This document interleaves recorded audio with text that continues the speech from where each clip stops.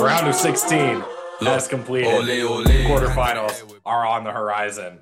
And less than a week after our last show, we've got another one for you here on The Right Haash, episode 3, with a magnificent 3, Luke Ned Carney, Alex Thompson, Rob Jordan. Some of our teams have been eliminated. Some are still going.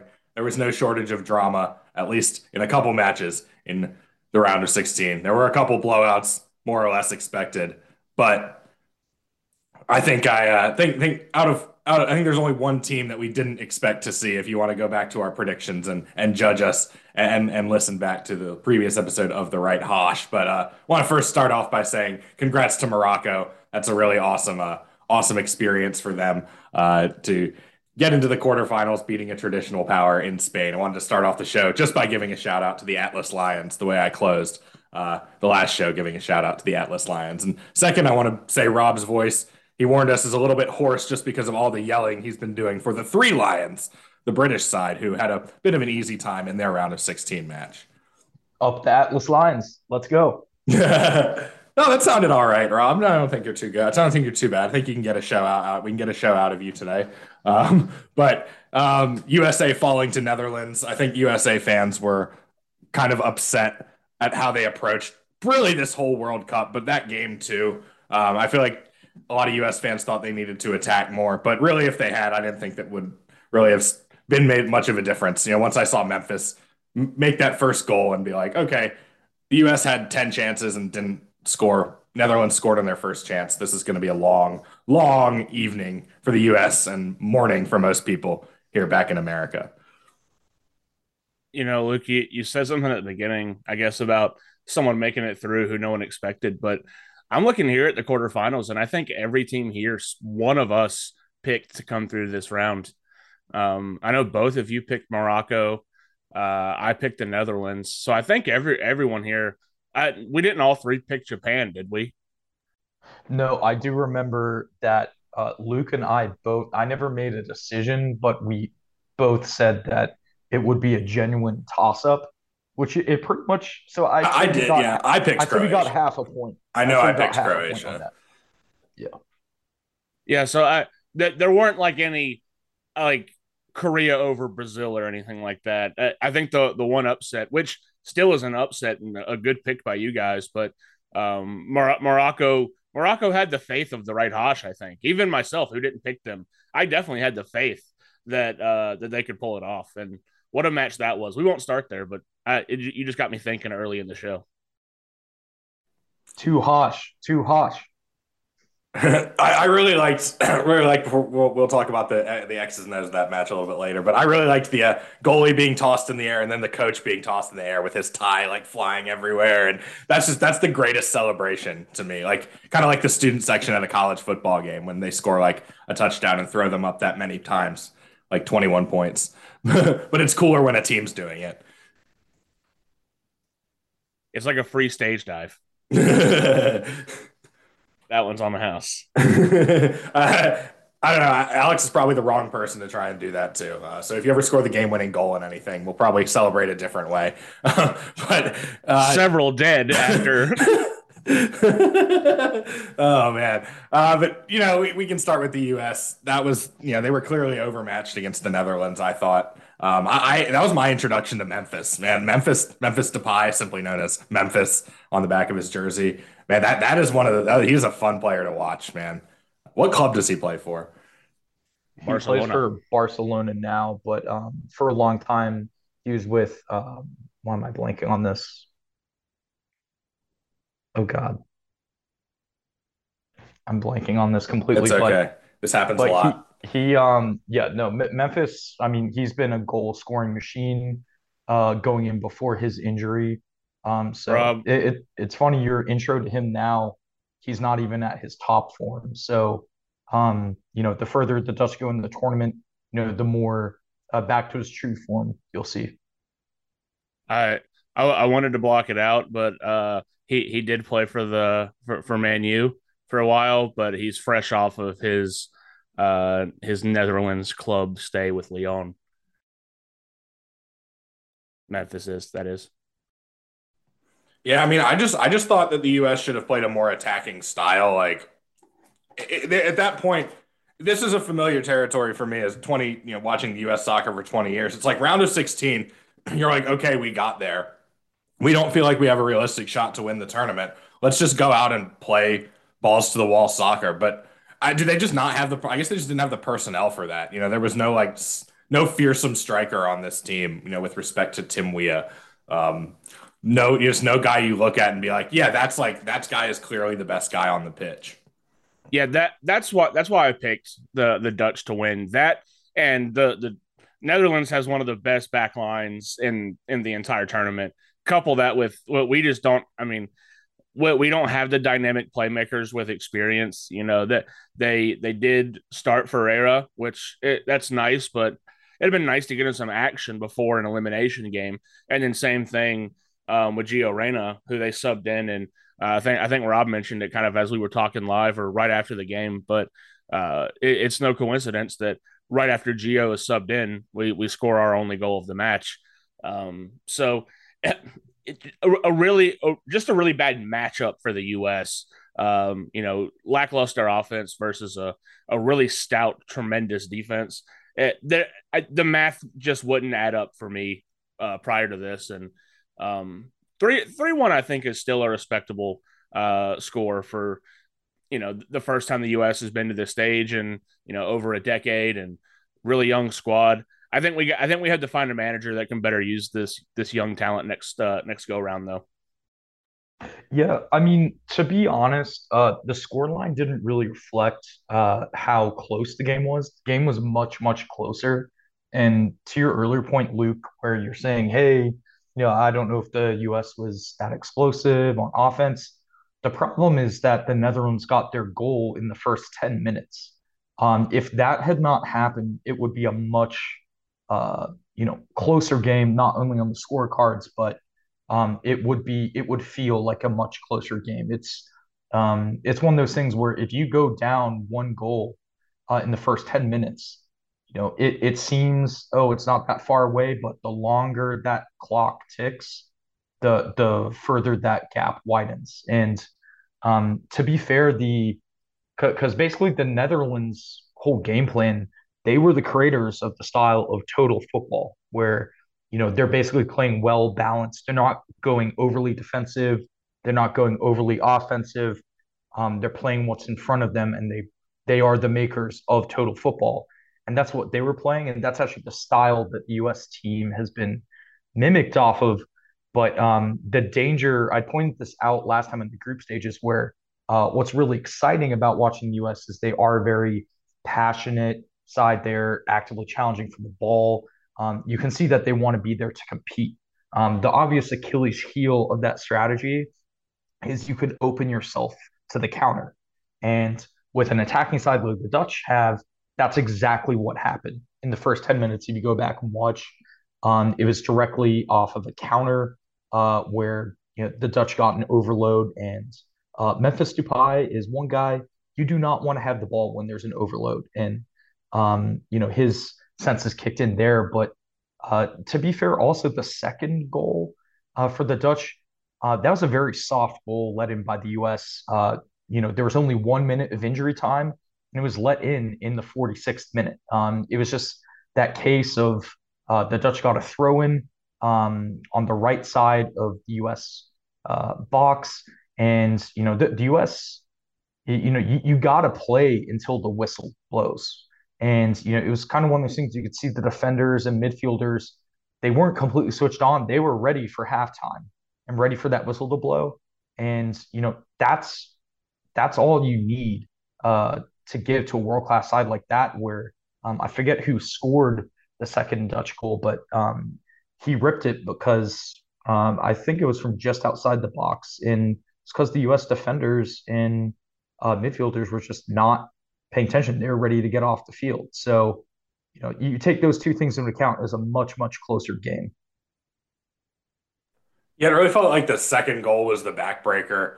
And even when you concede early, that you still always have opportunities to equalize. I always think like in a sport like that, the even numbered goals are the important ones. It's like extending a 1-0 lead to a 2-0 lead is almost bigger. I think it's more important than getting that first goal, I think. And they got it right before halftime. And then the US has to take what they thought that was their 1-0 game plan, what they were going to have in the second half, and scrap it and then go, this is a 2-0 game plan now. Yeah, I Right. mean, And or sorry, go ahead, Alex. My bad. this is just it's a United States squad that scored 2 goals, in its group stage, and I thought it did well, even getting a tally.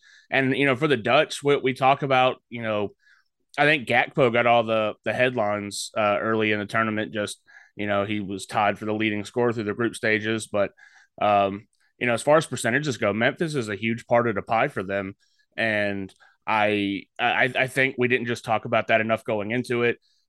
He kind of I don't know if he slid past our focus early on, but it was just enough to it's like Georgia's defense last year. You get a touchdown, that game's over. Kind of similar here. Netherlands gets a goal. Really, anyone get a goal in the United States, it's so hard for them to create and go get one to tie it, let alone two to win it. I believe you meant piece of the pie. Yeah. That's what I said. Part of the pie, piece of the pie. Alex, you pulled off that pun flawlessly. Luke, you've been booked. Yeah, you've been card, booked man. for your pun. But I will say on the parting note for the U.S. is that Alex brought up a great point where, and actually it was you, Luke, where a 2-0 lead versus a 1-0 lead are two very different games, and that second goal did break the camel's back. Literally going into halftime, right before the whistle was blown, it scored, and that does mess up the game plan. But the biggest thing with the U.S. that they would have struggled with further in the tournament if they had beaten the Dutch is that they can't really overcome at this stage more than 2 goal differential against another team because one, they don't have that true striker, which Alex brought up. But when they were attacking in this game, you noticed that they weren't bringing in that second wave of runners into the box. There's one time in particular with Pulisic, a couple times in fact, where he would come in the box, be in an attacking position, but there was no second or third man coming into the box to support him. Very similar. We'll talk about the Spain match against Morocco later, but very similar problem where Pulisic is your guy that's going to draw on 2 or 3 defenders. The U.S., if it's a midfielder coming from deep or another attacking forward, needs to come in the box and support there to be for a deflection or for a quick pass that will get to the near post or far post. Believe it or not, the U.S. never trailed in the group stage, so it was almost like they had no experience in this tournament playing from behind. And I don't know, maybe that contributed to the lack of urgency we saw that you were describing there. Yeah. And, I think Rob brings up a good point. Another spot that I noticed that happening, and we can move past the United States whenever you guys would like to, but another thing that we just don't do too much, you'll see Serginho Dest do it when he's on the ball a fair amount, but our wide backs never come up and come up with the attack. I don't know exactly why, because I think Anthony Robinson and Serginho Dest are both really, really good attacking backs. They both have a lot of athleticism, a lot of speed that we kind of lack on our wing. Even with Pulisic, he's knocked up pretty consistently, and age is starting to maybe catch up with him a little bit. It'd be nice to use our youth that we boast about. We're the youngest team. We should be one of the faster teams, really, then. And we just don't really utilize it that well. That's something I would like to see as far as a tactics change, whether it's with this particular manager or someone else. In the next 4 years, we have to do a better job of taking advantage of that. We used to use DeAndre Yedlin a lot more like that, and we've just kind of stopped with Dest and Robinson, and I'm not quite sure why, but I think we should go back to that type of attacking model. Yeah, I would agree with that. I would just like more attacking soccer in general from the United States. But the next game played that day, we all had Argentina winning this game. It was 2-1. was a little bit more difficult for Argentina than it should have been, thanks to an own goal in the second half. They were 61-39 possession. Really, I think Argentina kind of dominated this game, except for the own goal, which makes gave Australia hope at the end. But Australia was another one of those sort of happy to be there teams. This was their first advancement since 2006, and they were overmatched against an Argentina team. Of course, Messi scored a goal. What else is new? His 1,000th career match, actually. So that's another milestone for Messi. Chalk one up. But yeah, this one was pretty straightforward, I thought, other than the hiccup for Argentina on defense. Yeah, Luke, I'd actually push back. I'd counter you and say that, to be honest, the Argentina, yeah, they did get the W, which they were, uh, pretty good to have. But in my opinion, just watching that match, I think they had a lot left to be desired. They certainly started off with a very slow tempo, and throughout the game, they were passing a lot, which is traditional to their style, but they really lacked. They had flashes of brilliance for sure, which that was enough to get them over the hump. But I think they were uh, complacent for a lot of the match, and with a slow tempo, if that was part of the game plan for them to just play keep away from Australia once they went one goal up, that's one thing to be said. But being one of the favorites for the tournament, as they go further into the tournament, they really need to step it up because, this was a very close game. Australia played aggressive. They played inspired versus Argentina. They were not phased. They played with nothing to lose. And Australia generally had a pretty solid defensive shell and defensive form. And they would break back through decisive counterattacks. Not quite as well as Japan, but a similar structured counterattack that Japan presented in their group stages. The first Argentine goal was, it was a classic Messi magic with a quick 1-2 and then a shot in traffic in a crowded box. That's a classy Messi goal, which I'm not going to take anything from him. He certainly won them the game, in my opinion. And then the second Argentine goal, it was just the one of the few mistakes that Australia made coming out of the back. It was between the goalkeeper and the center back. The center back passed it back to the goalkeeper. The goalkeeper, for whatever reason, decided to try and dart between two Argentine players and kick the ball out. And, Australia paid for that. And Julian Alvarez poached it and got it in the back of the net. So a much closer game than folks would like to admit. But I do think, sure, it could be due to Australia playing up to the moment. But I also genuinely think that Argentina, it's still leaving some question marks for them going further into the tournament. They certainly need to step it up. Yeah, big question mark for me going forward for them is how can they win games without relying on Lionel Messi to perform Messi magic? Because every team that he's ever been on has relied on it, and that's for cup or for country, club or country, he has he has carried every single team. But you can't do that in a World Cup scenario. It has to be a team effort. Sure, one match here or there you can steal with an individual performance, but to make it all the way through, you have to have consistency and identity. And other than his name being Leo Messi, Argentina doesn't have an identity. Their midfield is kind of spotty, to be honest with you. If most of the midfield possession consists of Leo dribbling around everybody and taking the ball actively like a hockey player entering the zone, just kind of he just does it himself coast to coast a lot of the time. They have some forward talent with Julian Alvarez, as you said. He's had a nice World Cup, but I don't see.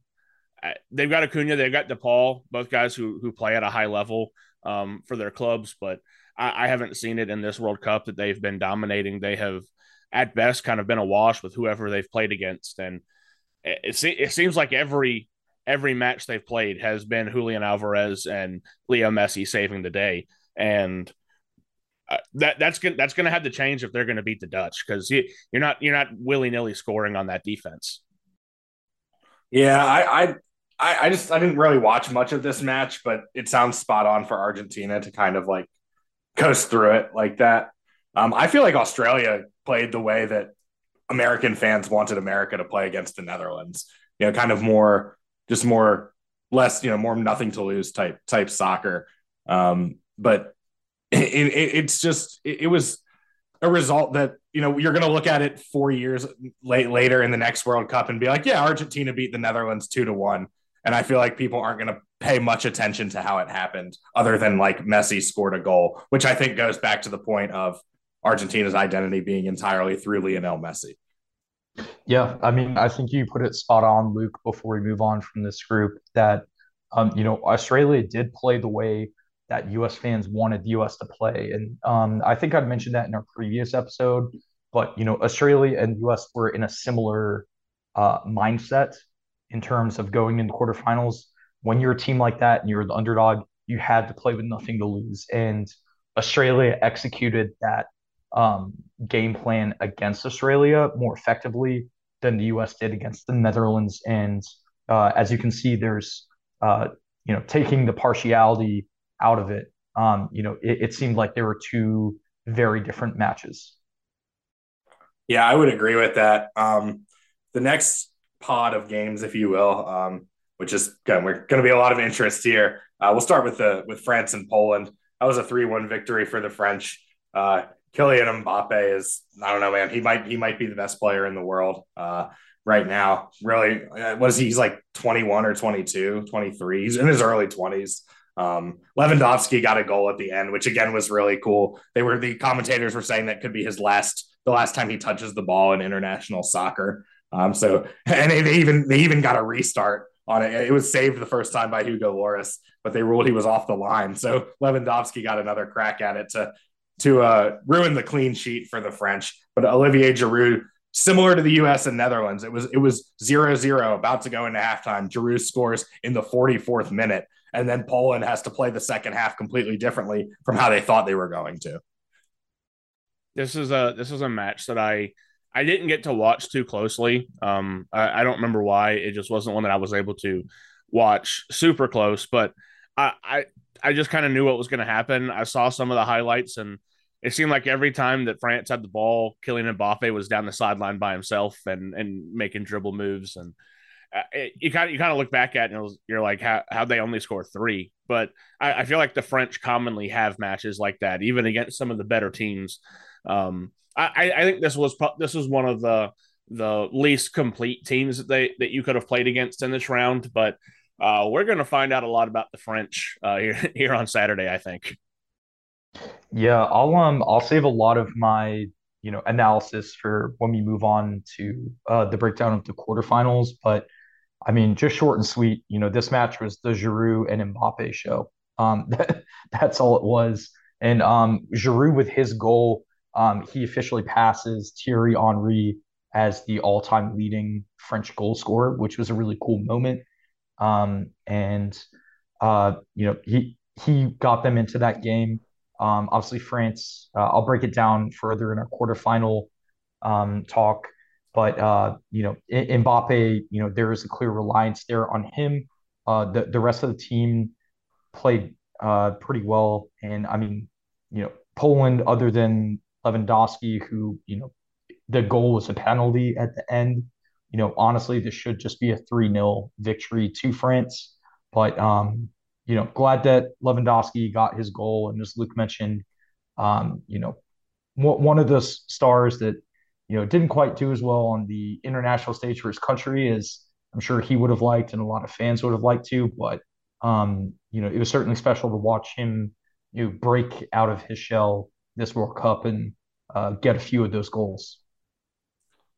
Poland is one of those middling European nations that doesn't always qualify.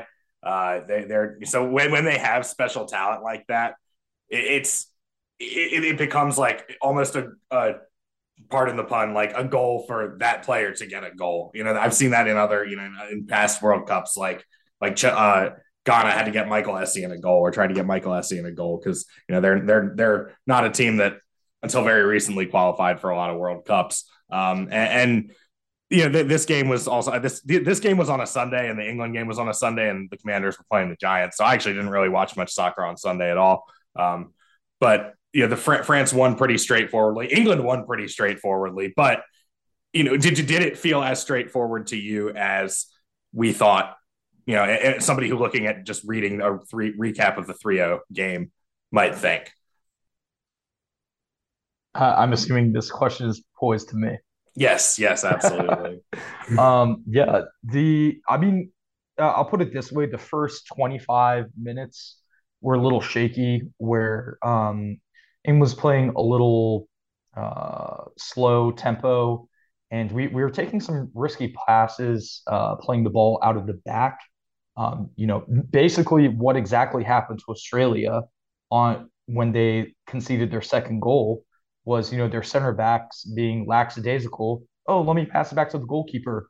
When you have two two Argentinian attackers right there, one of them being not Luis Suarez, Julian Alvarez, and that's the guy that poaches the ball. He's gonna put it in the net.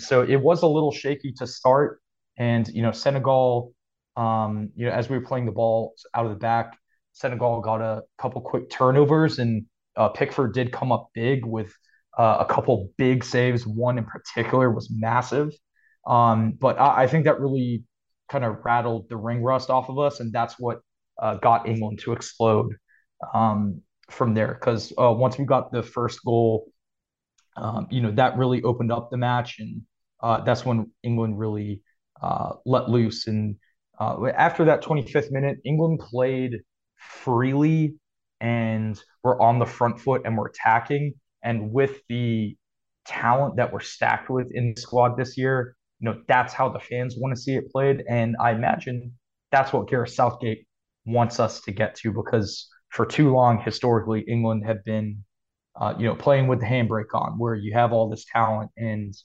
you're not letting them, go all out. So it was great to see us break out. You had Saka with the first goal, which was fantastic. Then you had Harry Kane get his first goal of the tournament. He's a goal scorer. He's hungry. He's looking for the goal. And I made the bold prediction of him getting 2 goals. He was very close. There were a couple shots where he almost got the ball in and almost got a second goal. But Harry Kane being on the score sheet, as well as a plethora of other offensive players, that just shows how well balanced our attack is. And England's really starting to peak and fire all cylinders at the right time. And as a Liverpool fan, glad to see Jordan Henderson getting a tally as well.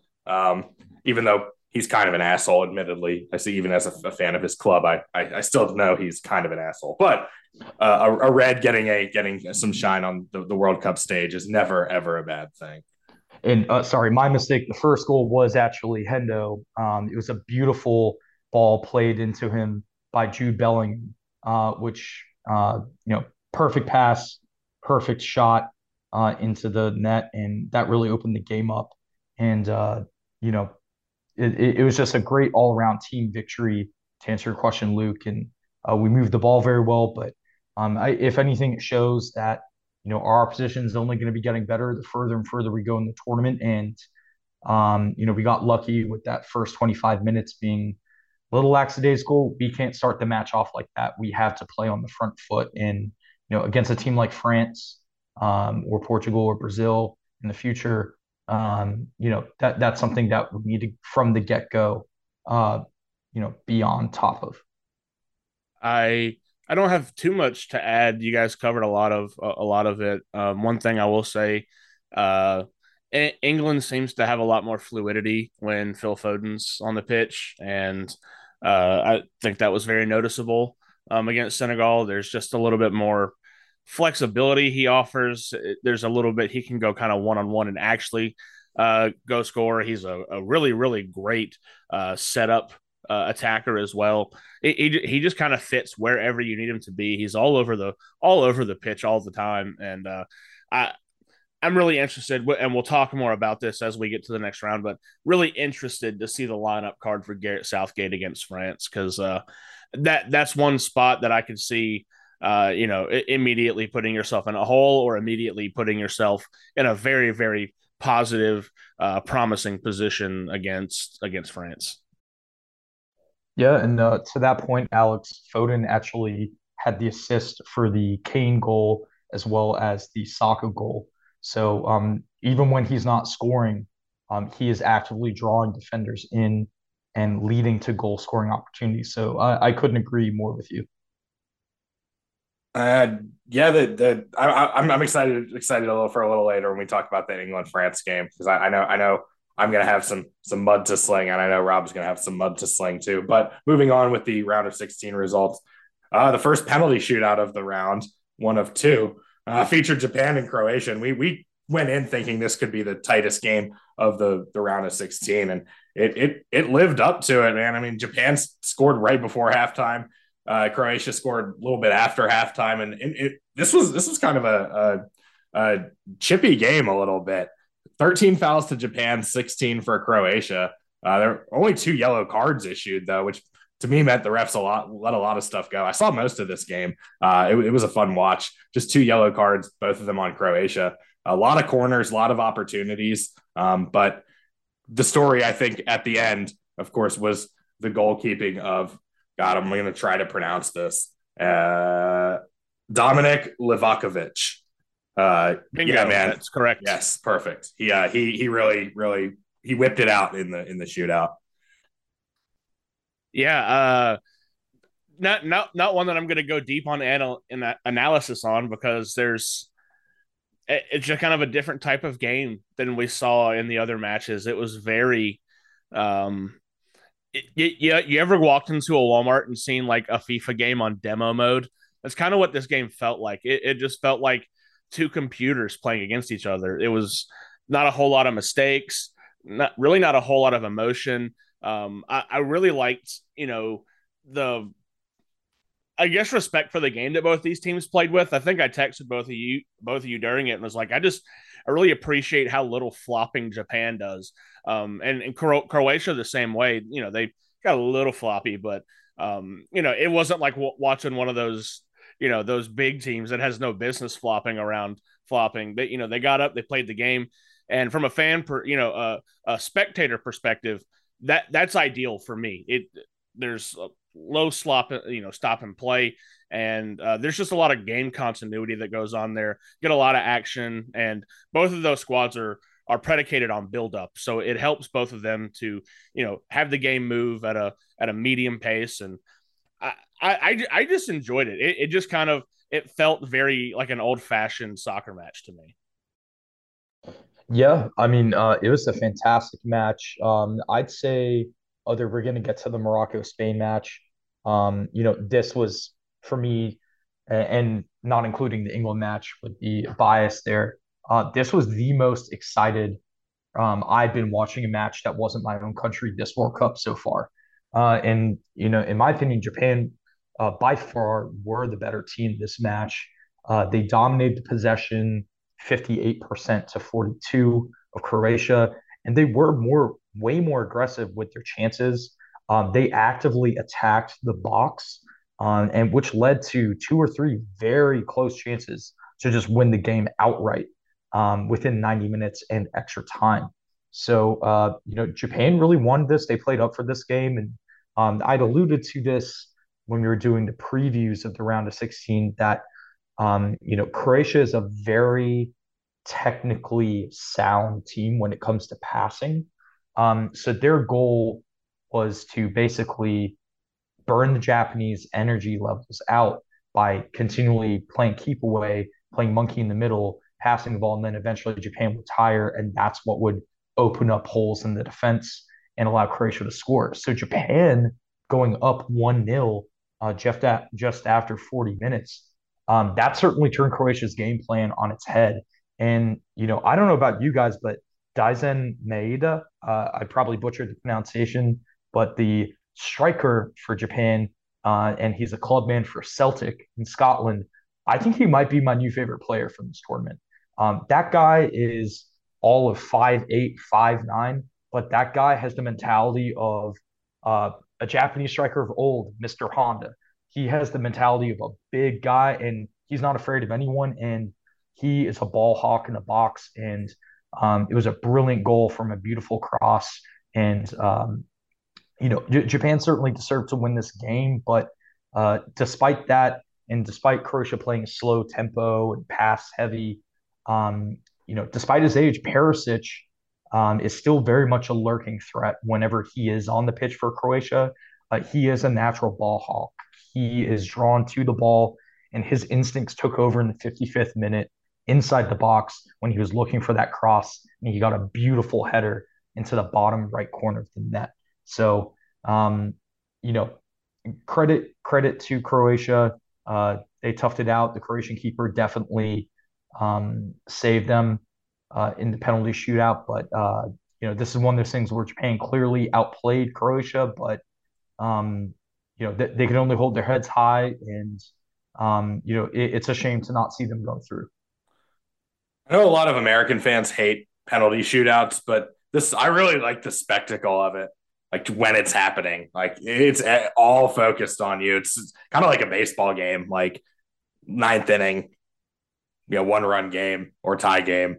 And it's everything, every eye in the stadium is on the pitcher and the catcher and the batter, or on this case, on the taker and the keeper. I'm a Man City fan, so PKs make me want to vomit. So I'm pass on this topic. Yeah, probably a lot of French people too from the 2006 final. Don't talk to me about penalties. Very quickly. Whoops, didn't mean to strike a nerve with everybody on this show. You have annoyed the right Haash. So we'll move on to Brazil over South Korea. Oh yeah, real quick, I just want to shout out Rob for giving credit where credit is due to Daisen Maeda. Dude has a phenomenal look. I'm just gonna say it right there. He looks awesome. He looks like like main character type of guy. Really like that shout out from you, Rob. Brazil and South Korea. This one was over early. Vinicius Jr. with the first goal in the 7th minute, and then of course Neymar with the penalty, and then man, Brazil scored all of these in the first half, and I checked out early on this game for sure. But I am really this bleeds over a little bit more into club season, but I am got my eyes out for Richarlison playing for Spurs in the once club season starts running again. He's like probably the player that I've discovered the most out of this World Cup and been like, holy shit, that guy is really awesome, and I didn't necessarily know about him beforehand. Yeah, I don't know where this Richarlison hides out during during club time, but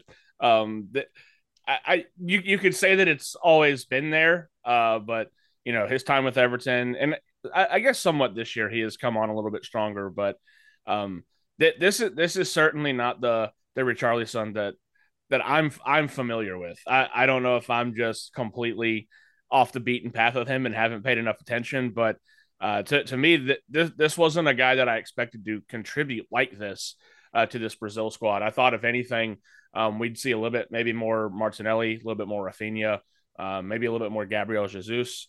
But Richarlison's been the star of the show. Yeah, and I'm also a big fan of Brazil's goalkeeper, Alisson, of course, because of the Liverpool connection there. But I think Brazil could have scored 10 goals if they wanted to. Like, this was just a clinic, as they say. Yeah, I mean, it was definitely it was certainly clinic. Brazil really could have scored more goals, but I don't want to go off too far in a tangent here because I do want to stay focused on the World Cup. But in terms of Richarlison, I'd made the point on our first episode that what you're going to see is there are certain players that for their club, they're okay, they're pretty good. And some of them, in Richarlison's case, right, he's playing in the most competitive professional football league, which is the English Premiership. So, he's going against star-studded teams. Even the bottom half of Premiership teams would wipe the floor with most of the top half teams in other European as well as South American leagues, right? So Sometimes it's just the world stage. You get the chance to shine. And it's all about your manager. The Brazilian manager certainly trusts Richarlison, so I think he's been given more of an opportunity to blossom.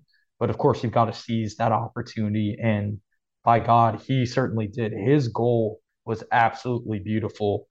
It was a cheeky little 1-2 pass in there with Neymar. There was Neymar and one other player in the buildup of it, and he just ran right through the defense on a cheeky 1-2 and just netted it.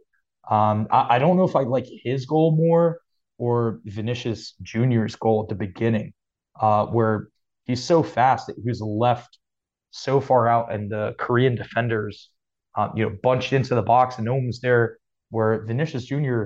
literally had 2 to 3 seconds to stop, roll the ball forward, position it, and then just curled it into the net. Both were fantastic goals, and I think summed up how this match went. I just love the way Brazil plays the game. They won the first World Cup that I ever really watched, and I just loved their style. In America here we say that the playgrounds in New York City are where like the heart of basketball is. Well, I think Rio de Janeiro, like the favelas, is where the heart of soccer lies. I think that's where like it is the purest form of the game, and when it's at its best, what Brazil's doing right now, it's like it might be one of the coolest things to watch in sports, in my opinion.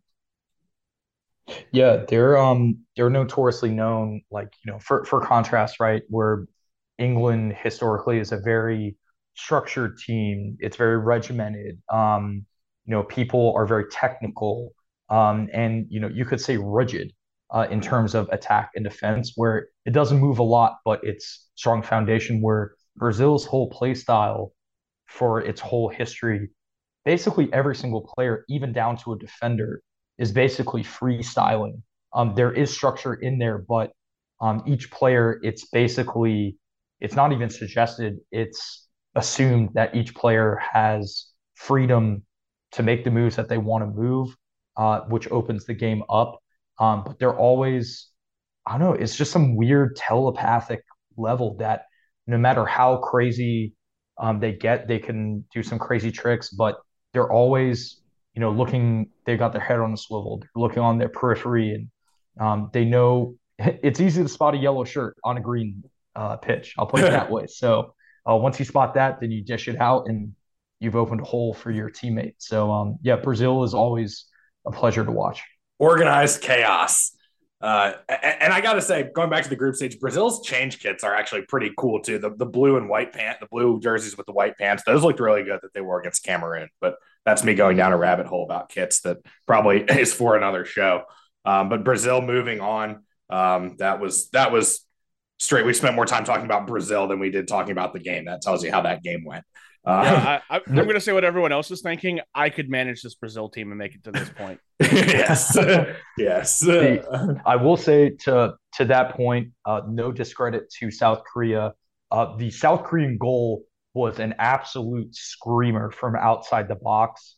It might actually have been, other than Richarlison's goal, I think might have been the best goal of that match. So if you have a chance, South Korea, hold your heads high. But unfortunately, they came up against Brazil, the tournament favorite. So the South Korean goal was absolutely magnificent. So definitely check that highlight out if you haven't yet. I'll save the Morocco Spain game for the last one because the actual last game on the list here was such a blowout too. Portugal beating Switzerland 6-1. But the one thing I want to bring up from this game is, does Portugal play better without Cristiano Ronaldo? Like we've seen him in his club, his club career. This team. I don't think I think Man U is going to get better now that he's gone. That's going to remain to be seen. But they score 6 goals. The guy who is in the lineup for him has a hat trick. They score 6 goals without Ronaldo, and this is actually texted to me by somebody else during the match, and he was like, "I think Ronaldo makes Portugal worse." Do you guys agree? Yes. Okay, there's no wrong answer. I'm just thinking I didn't really see much of this game, but just looking at the numbers and stuff. I need to see more than one game of it happening for me to say yes. That one guy certainly looked like he played better, Giancarlo Ramos, but I don't know if that means that they're better without a guy that they haven't played a World Cup game without for the last 20 years. I can't say that at all. That this in this particular instance, it looks like it, but it's one match. I don't know if I would sit him in scarier elimination games. I'm just gonna say that. I'll put it this way. I wanted to just get a short answer out there because I didn't want to dump on you guys because I could talk for 5 minutes about this myself. But the short answer I personally think is yes. And the perfect analogy here is, obviously over the past decade, right? Basically the title of greatest player in the world has basically been a toss up between Messi and Ronaldo. Certain years it goes one way, certain years it goes the other. But as they've gotten older, right, you get more set in your ways, and that true separation in the style of player you are really starts to shine through. Where you can see that Messi, despite Argentina's, they were pretty underwhelming. Messi, yes, he does look for the goal, but he is naturally a distributor. He is a team player. He looks to dish the ball out to people where he doesn't care if he gets the goal or if someone else gets the goal. If as long as he's part of it and he draws in defenders, he's cool with that. Whereas a Ronaldo, and I'd actually make the same point for Neymar with Brazil. I think Brazil is better without Neymar coming off of an injury, but Neymar and Ronaldo stylistically are selfish players. They need, not saying that's a bad thing necessarily, but they need the ball. If they do not get the ball, they become unhappy, they sulk, their body language changes on the field. They need the ball. So the game goes through them. So if one of those players is not playing well, that can be a detriment to that team. So I do agree, Alex. It is a small sample size. I'm not going to argue with that for sure, but I do think that I mean, Ronaldo coming off the bench, that's amazing. Him coming fired up off the bench. But I do think that Portugal without Ronaldo and Brazil without Neymar are better teams. They distribute the ball more naturally instead of, you know, having sticky boots. Just going through one guy that holds on to it for one or two dribbles too long. I love that they call them boots, but we would call them cleats here. But here in America, boots means like hiking boots or work boots. But anyway, yeah, kind of like James Harden, like Odell Beckham Jr. If you want to compare it to American sports, just guys, Allen Iverson, guys who play best when they have the ball. Yeah, I get what you mean there, and I think both of your points are equally valid too, because Ronaldo, just the longevity, the inevitability of him. One game is a small sample size, but I think Rob is spot on with the analysis that as those players' mental games go, so too does their team's game. Yeah, this wasn't me at all disagreeing with it. Just more, I think everyone kind of senses it's probably headed that way. I just don't want to jump to the conclusion too fast, because it's still Ronaldo. Like he has been considered at times, a lot of times, the best player in the world for a reason. And I think a lot of people's feelings towards him in this World Cup are clouded by what's happened at United, which I believe has been overblown to make Ronaldo look like a bad guy. When the circumstances aren't that way at all. He was a pawn when City was looking for a striker. He was coming to City. All of his United buddies got into his ear and said, "You can't go there. You had to go to United." United didn't need him. United weren't ready to use him, and they've not been in a position to do that. And it's got blame put on Ronaldo because he was expecting something coming into it and not receiving playing time at the end of his career like he was expecting at United. So I think a lot of that bleeds over into the World Cup, and then we see Ronaldo get put on the bench, and we're like, all right, this dude's cooked. He's done. They play better without him. I think it's just it's one match versus an entire career. And this is the first time that these guys have had to play the World Cup during their club seasons. Like that's a big mental thing. I feel like, that was something that they could say they could prepare for, but they really couldn't, because in under normal circumstances, you're not stopping your club season in the middle of the year to go fly to some other country and compete in a totally different competition. Yeah, I mean, listen, I'm not here to make this into the Ronaldo show. I'll just keep my last point very brief, but and this might be a separate discussion for a future show after the World Cup as we do speculate on the club season, which, I don't want to bring that into this discussion, but with Ronaldo, a couple years ago, the Juventus coach, it was his fault. He was pushing Ronaldo out. There were these politics. Okay, that's one thing. Then with Man United, then it's Eric Ten Hag and the manager before him. It was these guys' fault. They're pushing out. Okay, that's one thing. And now the narrative from him in the Portuguese camp is, the Portuguese manager, he's pushing me out now too.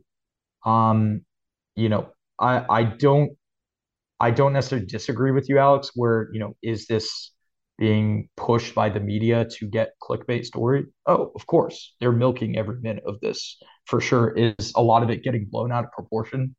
Of course, like definitely.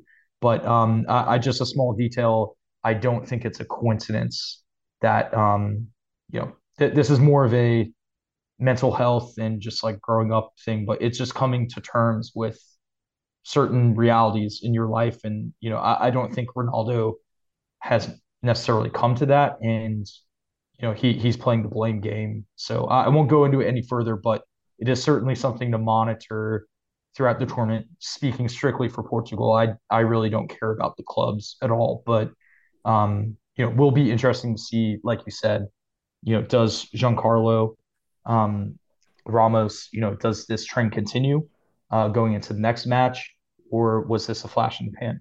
We have yet to see.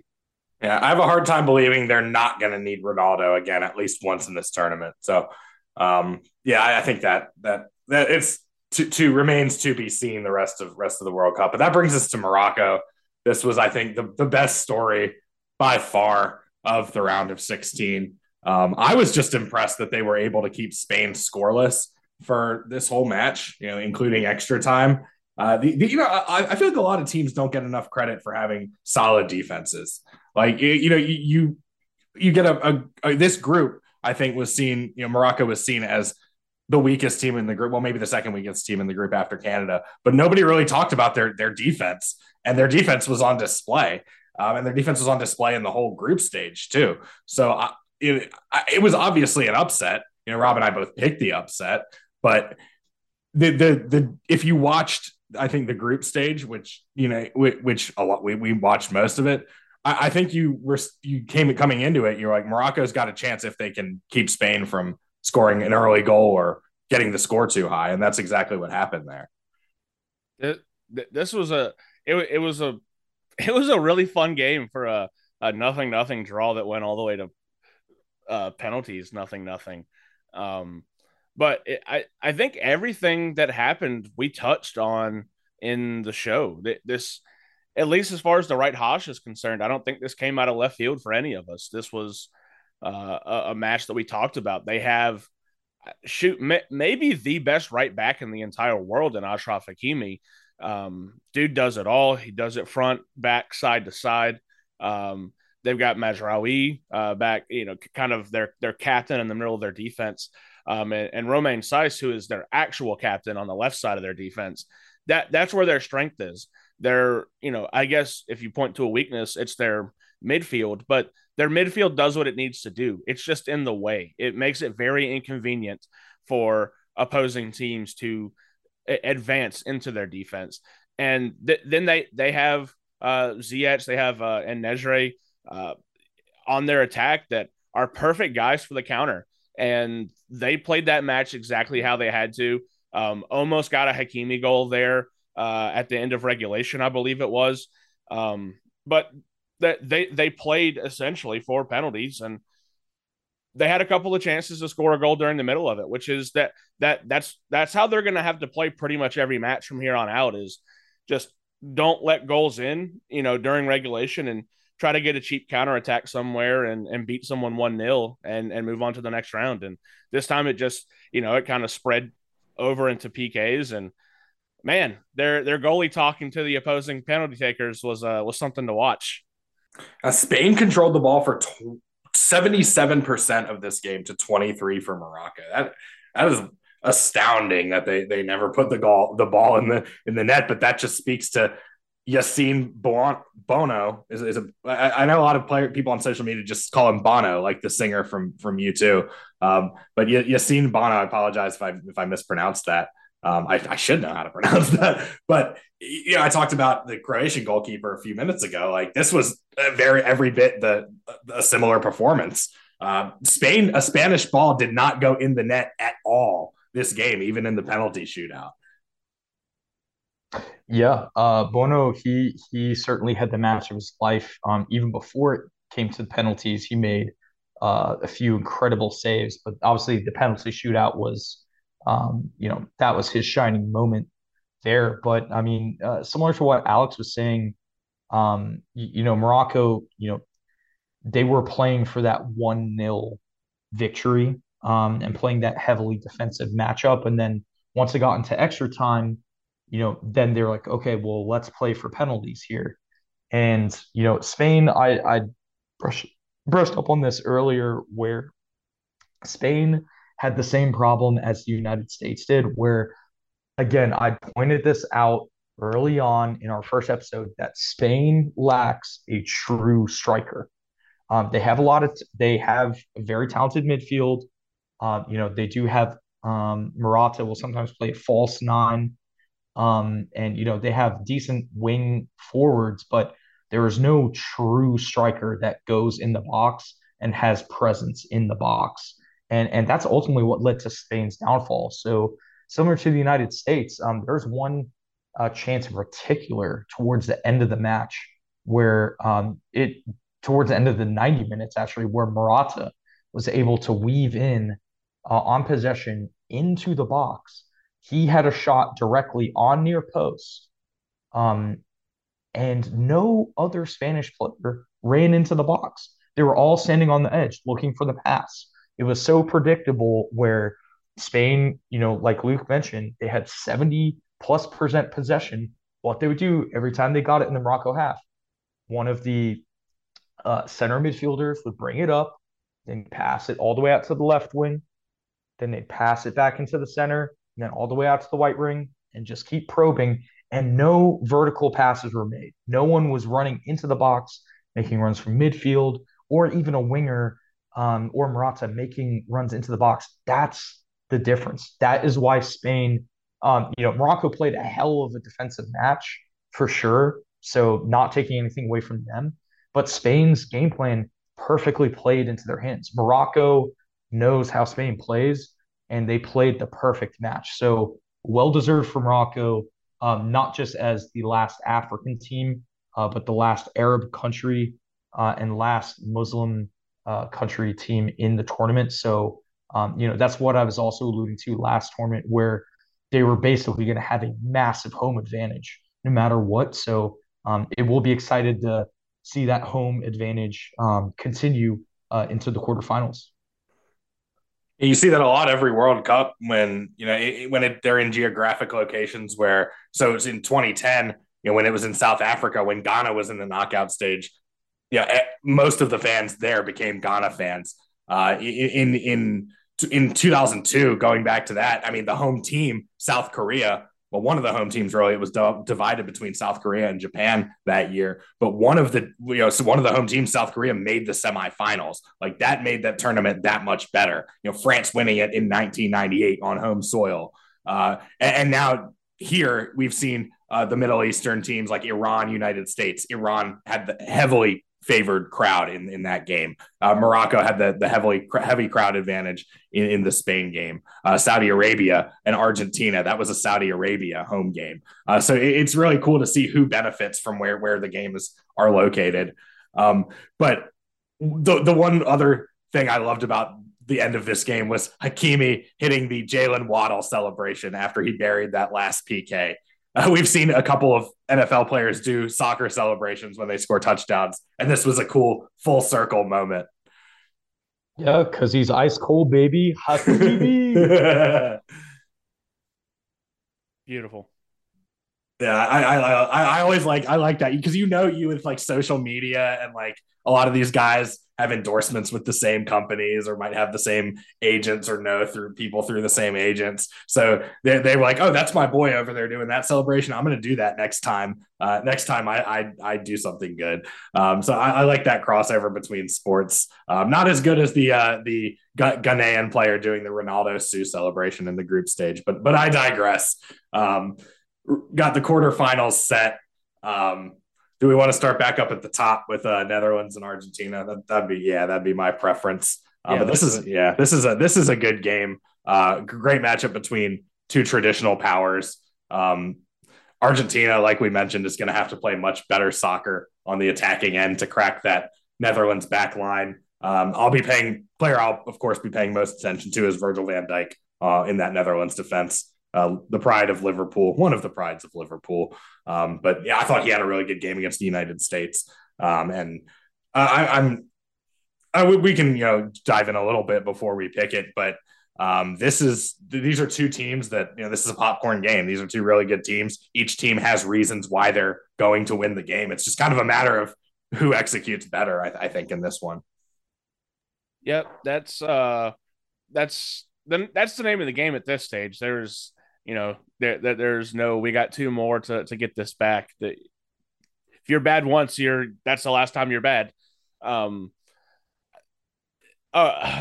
This one's tough to pick because you just wonder what Argentina squad really shows up. They're quality enough to get through their group stage and first knockout game pretty easily without being too challenged or too punished for their mistakes. But the Saudis showed me that they have a weakness, and I don't exactly know what the weakness is, but it just, like we talked about in their last match, it just feels like it's that midfield, and the Netherlands are just really strong top to bottom. I actually think stronger throughout their squad than Argentina is.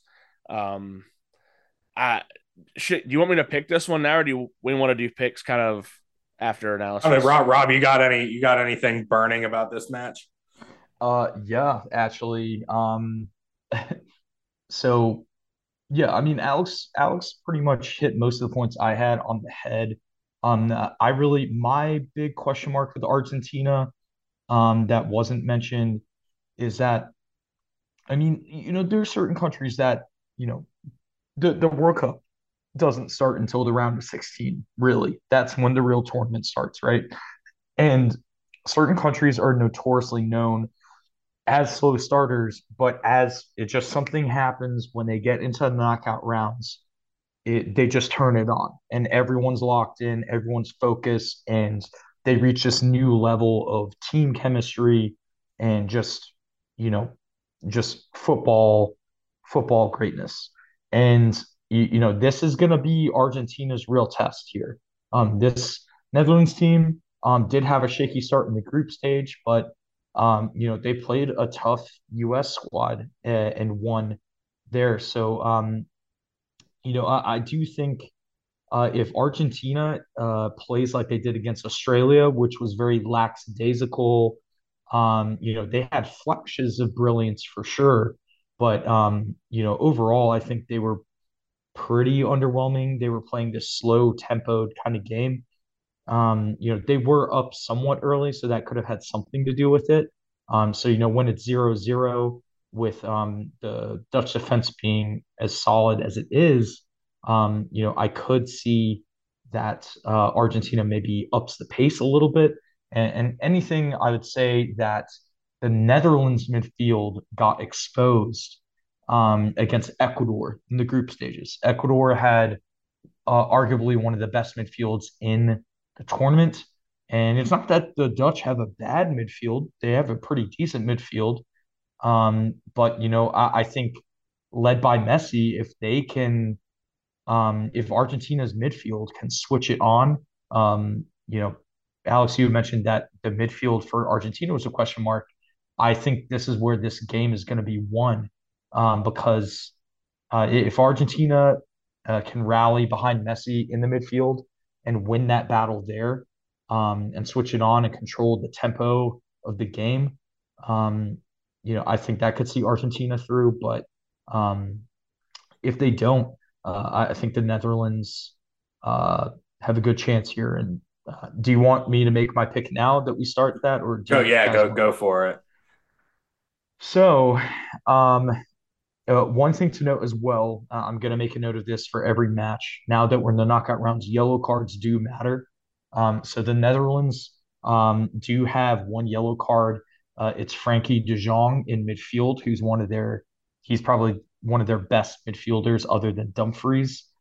So that's one thing to pay attention to if he gets, again, for folks that don't know, if he gets a yellow card this game, if the Netherlands advance, he will not be able to play in the next match.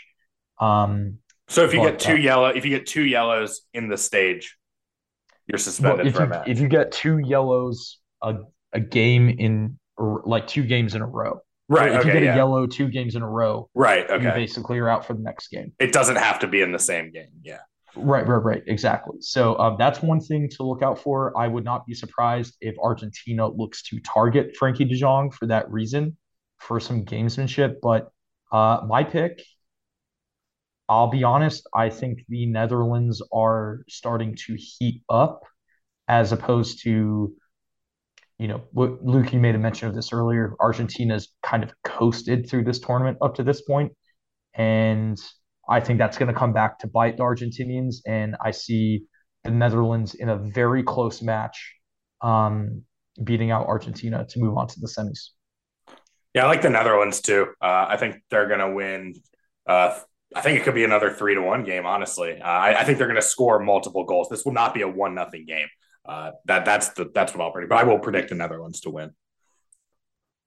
Yeah, I my head tells me to pick the Netherlands, but my heart and what I'm going with is exactly what Rob talks about. There are these teams that just they just kind of sit back until they're challenged and they turn it on at a certain point. And I think the Argentinians are going to do it for Messi. They're going to do it for Maradona, and I think they're going to make it past the Netherlands. But the Netherlands should be the favorites. They're the best team. They're the better team right now. But I think the Argentinians bring it and emerge victorious. A smart Yeah, smart kid in a dumb class, right? Like you say on the football show. Precisely. Yeah, yeah. We make that analogy a lot on the right hash as opposed to the right hosh. But that is on Friday. The other game on Friday features Croatia and Brazil. That's actually the first game. That's the morning game.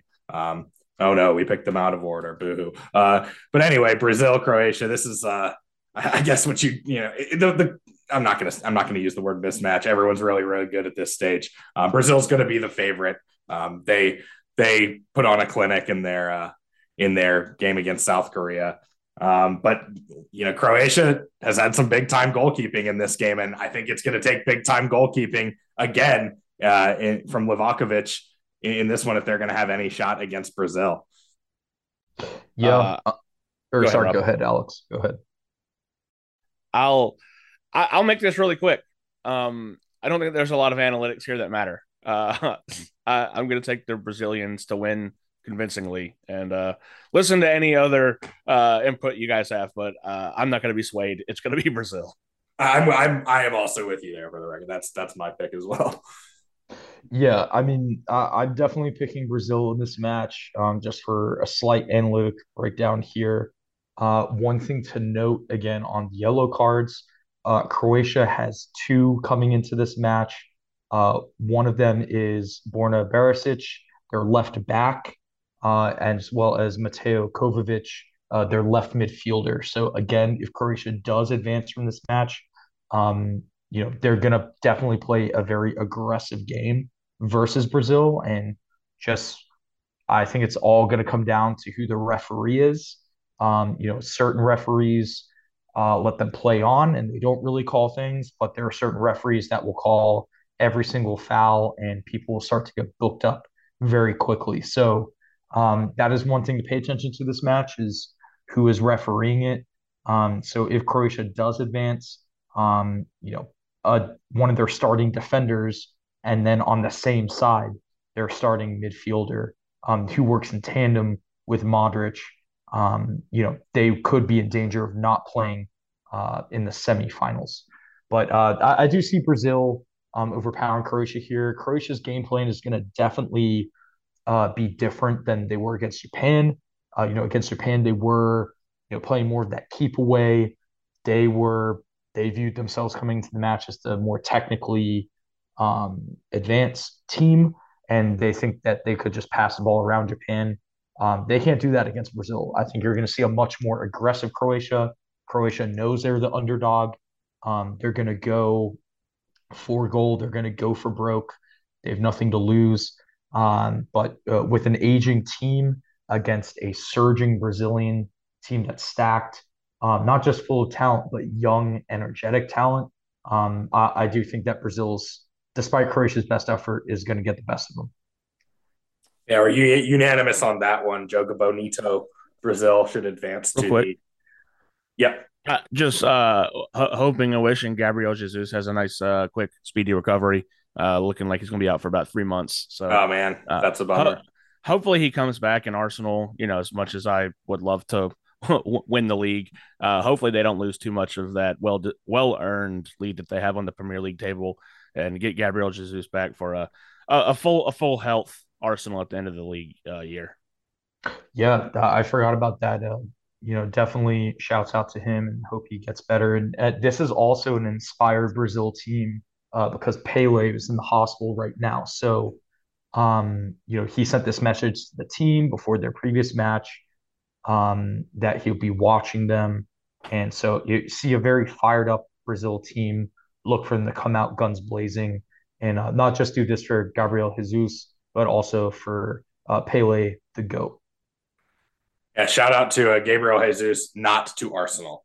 The Pele but ball. Also to Pele as well. The Pele ball. Great movie. Really underrated movie. Really underrated movie from the 2000s. Extremely underrated. Oh man. All right. Well, we'll save the most interesting one for last. And we'll go Morocco and Portugal. That's actually the first game on Saturday. So we'll start with that one. Man, I would really love. I'm not. This is not my pick right here, but I would really love to see Morocco advance in this one. I would love to see. This is Cinderella, man. This is Kent State in the 2002 Elite Eight. This is George Mason in the Final Four. This is VCU in the Final Four. This is if when Boise State played in the Fiesta Bowl. I could go on and on and on. But the whole world, I think, is going to be rooting for Morocco in this game outside of Portugal and possibly some of their former colonies. So, man, this is definitely the widest gap on paper. But Morocco did it once. They're capable of doing it. They've got great defense, and Hakimi is rapidly becoming one of my favorite players in international soccer. But they got to contend with a really, really strong Portuguese attack. And as much as I would like there to be no Portuguese, well, this is going to be a tall task for Morocco. Again, I'm not making my pick just yet, but I don't know. Do you guys have any thoughts on this match? Yeah, I mean, I think that again, Morocco will certainly have the home field advantage, like I said, and I'd mentioned last African team in there, last Muslim team in there, last Arab team in there. That's big. But let's be real, every other European fan that's in that stadium is going to be rooting against Portugal too. So basically, it's going to be Portuguese fans versus every other fan that's in that stadium. So it's going to be a rocking, boisterous atmosphere. I don't know which stadium they're playing in, but I know that some of them are known. Some of them have better acoustics than others. So the crowd noise will certainly have a part to play here. And this one is at Al Thumama Stadium. Okay, yeah, I have no clue. That's water over my head. So, I will say though that we had talked also previously about we joked about geopolitical things coming in to play with matches, but it is a really big thing. Obviously, it's a bigger thing with Morocco versus Spain, but Morocco versus Portugal is another. They're right next to Spain. Morocco and Portuguese have plenty of history to go back, and so this is a match that Morocco is going to play up to. So they're certainly going to play with nothing to lose here. Of any of the quarterfinal matches, this is the one that there is a true underdog, which is Morocco. My pick, my heart says Morocco, but my head says Portugal. I think they're just too well rounded. They're a deep squad. They've rested their players well. Where Morocco just played the match of their lives a few days ago. They're going to be absolutely knackered. Their captain, Roman Saiz, he has a yellow card coming to this game, and he is one of their center backs. He's one of the pillars of their defense. So that's something to look out. And I believe it was him who I think he had to get his leg bandaged up towards the end of the match and get subbed off. So, you know, just look for the depth of the Portuguese squad and the talent that they have to carry them through here. And I don't necessarily think Giancarlo Ramos is going to have a huge game this match, but my prediction is that João Felix from the outside as an attacking forward is going to rip in a couple goals, and it'll be a big match for him. Really, really good notes. Echoes a lot of what I think as well. I'm not gonna pick a player necessarily, but I'm gonna go to the same place you're talking about though, Rob. I'm just gonna pick between Rafael Leao or Joao Felix, whichever one isn't matched up against Hakimi is the one that's kind of positioned to have that goal, maybe a brace. Whoever's matched up on Hakimi is just going to have to, make. Sorry, it's leaving me. That they're going to have to accept the fact they're not going to do much against him. He's a phenomenal player. I like you said, heart wants Morocco. My head just says Portugal has too much. My head also said Spain had too much. So I'm not saying that Morocco can't do it. They are certainly capable of it if they are able to kind of get Portugal to play into them the same way Spain did, and maybe miss a couple of opportunities. It's right there for Morocco as well. But I think the Portuguese are going to edge this one out. But it's not going to be a lot of distance. This is going to be a close game.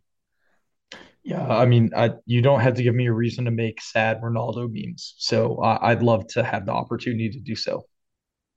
Rob, sorry, Luke, real quick. Rob, there's a potential you see the winner of this match in the next round. Who would you rather see? I'd like to see sad Ronaldo memes. I'll leave it at that. Okay. Well, I'm going to do what you guys aren't going to do. I'm just going to say fuck it and take Morocco. I'm Lee Corso on the set of College Game Day, throwing the mascot head across the set.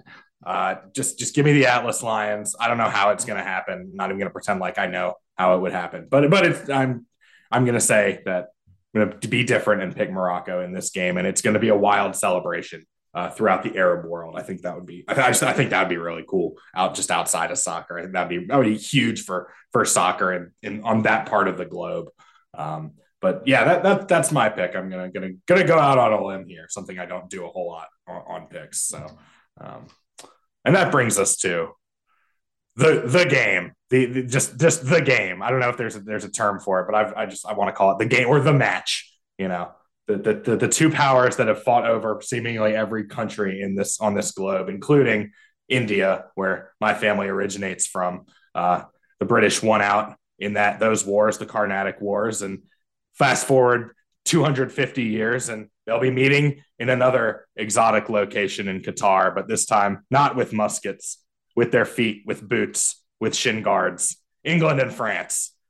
Quarterfinals. Man, I wish this was later in the tournament so it could be for higher stakes, but we still get it in the knockout round, which I'm just really, really excited about. And I think Rob's probably just not going to watch this match. He'll just take the afternoon off and do something else, maybe go for a walk or read a book or something. Yeah, rumors are swirling that the right Hash cast may be at London Bridge in downtown Raleigh for this match. Uh, you didn't hear it from me, but rumors are swirling. That sounds like a shoddy source. I'm not going to say too much about this one because I just want to let Rob go off on it. But sources can confirm that regardless of the result, London Bridge will be falling down. It's going to be a rowdy time. And listen, I'll start off. Yeah, I'm going to go deep in analysis on this match, but um, listen, the English have a very long, storied history of defeating the French, and the past is usually the best predictor of the future. And I don't think that history is going to change at all. So, I do have my three lines beating out the French here, and I'm going to go into more detail here on the analytics of it. So, the good news, just before I go into that, is England does not have any yellow cards coming into this match. France has won. I'm going to butcher the pronunciation here. It's Chouameni in their midfield. That was One of their perfect. Yeah, okay, there we go. Chouameni's one of their talented midfielders players for France. He has one yellow card coming in, but this is going to be a spirited match. This is one of the oldest rivalries in sports in general. So it is going to be a physical game. I'm just hoping that the referee on the day uh, is one of the referees that plays the advantage. He lets them play on and does not reward flopping, which there will be some of it, but this is going to be a spirited match, lots of history and lots of passion in it. So leading up to this week, a lot of people, I brought up the point about Kyle Walker on our team, our left back, how important it was for us to get him back up to match fitness. He had missed a few weeks, or actually about a month and a half at Man City before the World Cup tournament. And, he's a pivotal player for us. So I'd mentioned that he's, the fastest man on the pitch at all times. And for matches when he's someone like Kylian Mbappe, who arguably is the best player in the world right now, and whose pace is arguably his one of his biggest attributes other than his shot accuracy and finesse.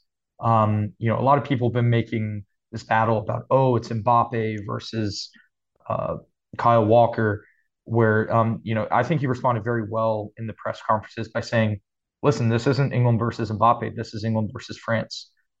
France, I didn't mention it in the previous match, but France and England are both very evenly matched. They're both very deep squads. They're both very well-rounded teams. Sure, each one does have his weak spots and chinks in the armor, but this is essentially what the World Cup final should have been in 2018. This is what people wanted to see, and this is arguably the best matchup of the knockout rounds, despite who goes into the final. So it's a very even line. I have England winning just because um, we have spread the ball around. It's not just our main guy, Captain Kane, scoring. We have Bukayo Saka. We have Jude Bellingham coming from midfield. We have Jordan Henderson coming from midfield. We have Phil Foden on the opposite wing. We have Marcus Rashford and Jack Grealish also wing substitutes coming in and scoring. We have multiple points of attack where France is not going to know where the ball's coming from. Arguably, England has the same concern on defense. Everyone on France is in good form and is capable of scoring, but there is this narrative going on that France is a little reliant on Mbappe, which there is certain truth in that, where there's a game plan where sometimes you just got to give that guy the ball. And, that's fair, right? He's arguably the best player in the world. But a lot of Mbappe's chances come because you have Dembele, who has blistering pace. You have Giroud, who constantly gets underappreciated and never gets the shine he deserves. Giroud is a very dangerous man in the box. He is a natural ball hawk. He's a natural striker. And Antoine Griezmann, while he has not been playing that well for his club, he's starting to get, he's not quite the same as he was last World Cup, but just having Griezmann in that central, France is doing the 4-2-3-1 formation, having him that central attacking midfield position to distribute the ball to Dembele or Mbappe with blistering speed on the wings, to attack the English center backs Maguire and Stones, with Giroud hanging around the box. That is something that England is definitely going to need to pay attention to. But I do think with Chouameni and Rabiot in midfield, as well as Griezmann in midfield, I think this match will be won in the midfield. And Alex, you brought up the point. I'm not sure how England's lineup, how Southgate's going to decide it.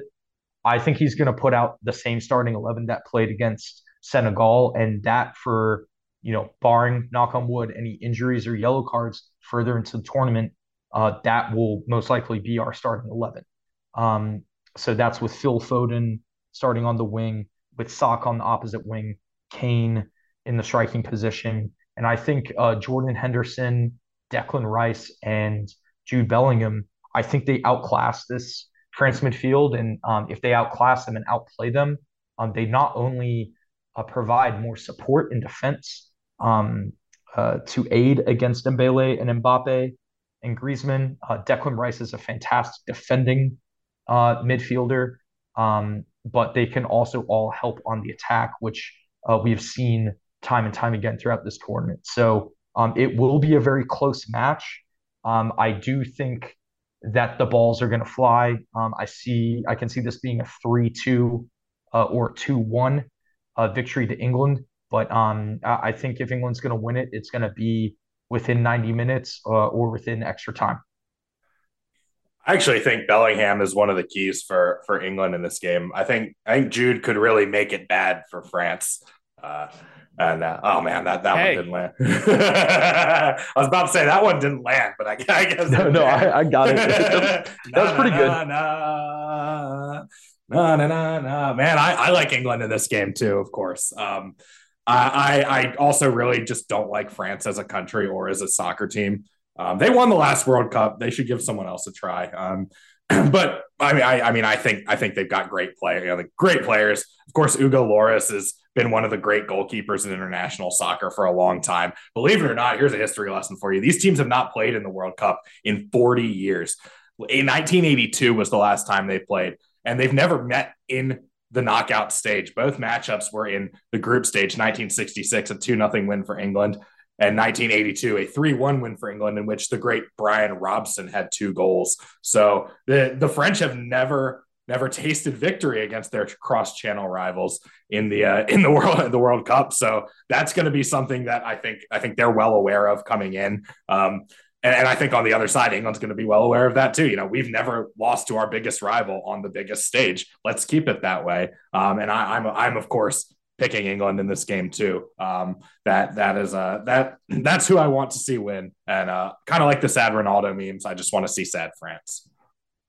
You might see sad France. As long as Southgate goes with the last lineup card, I think that was their best one. I've heard folks arguing for Calvin Phillips over Declan Rice. I think that's being too nitpicky. Just kind of go with what got you here. Don't be too fancy with it. Even though he's a City guy, I'm still keep Declan Rice in there. His size is incredible. Basically, as long as Mason Mount isn't anywhere near the starting lineup, I don't think you can go particularly wrong in the midfield for England. Gonna be a really interesting game. But Rob said something about historically the English beat the French. That may be true, but in terms of soccer, historically the English beat the English, and I think that happens again. I'm going to take France to advance. As much as I want to see England move on for you, Rob, you don't play on the squad, and I don't think you have a whole lot of impact on it, unfortunately. I just think France is really good right now, and I don't see an answer to Mbappe's speed.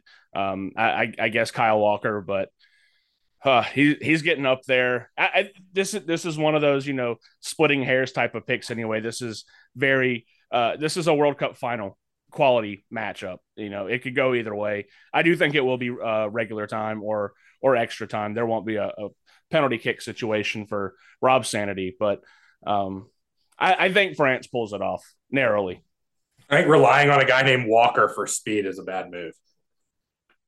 Worked out for City for the last however many years, so I'm fine with it. That's a brave picking France in Rob's presence here in the Kucheki studios.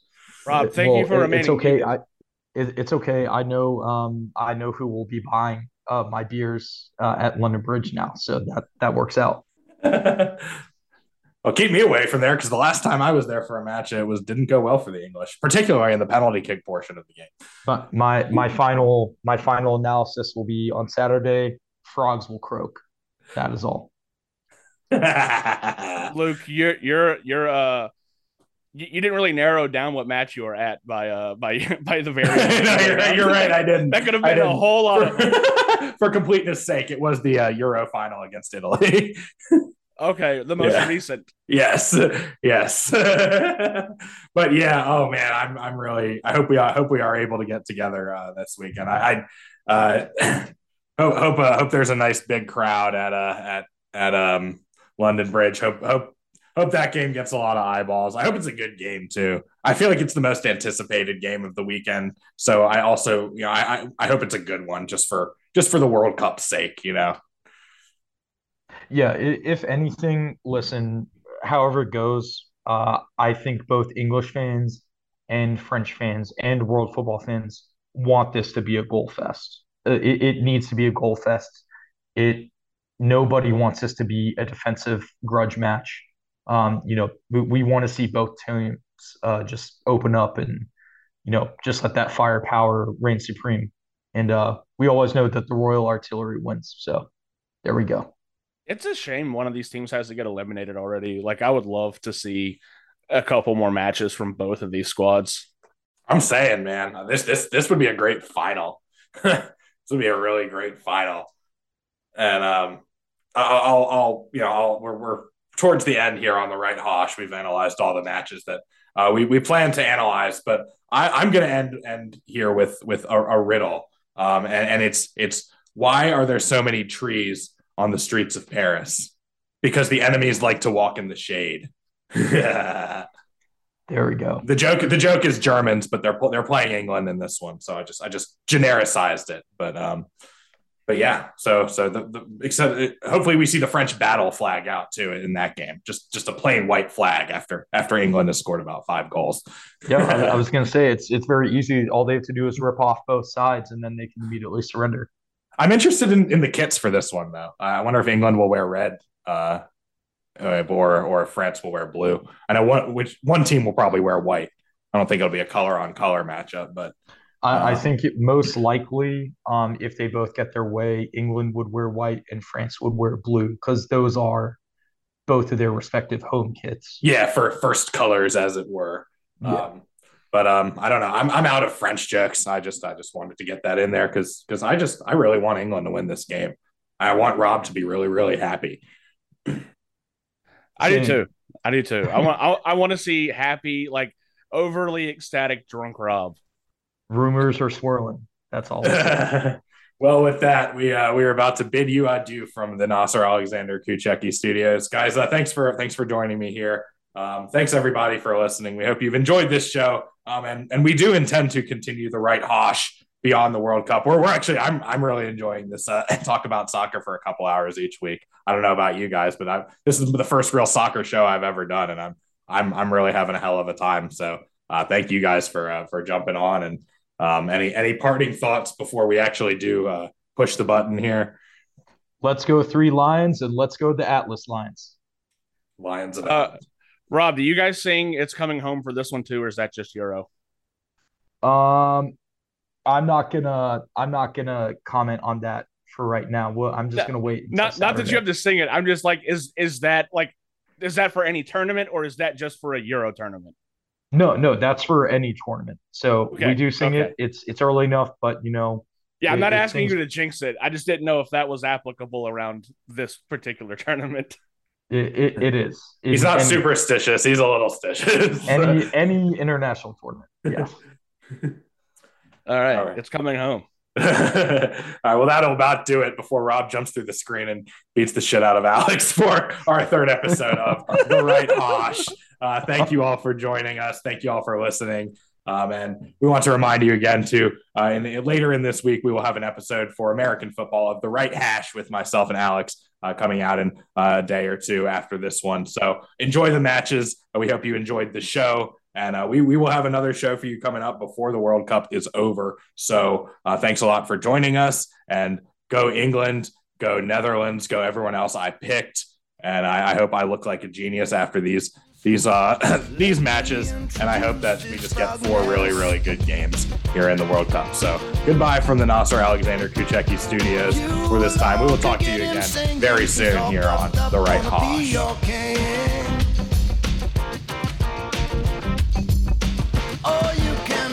Come on, come on, come on, come on, come on, come on, come on.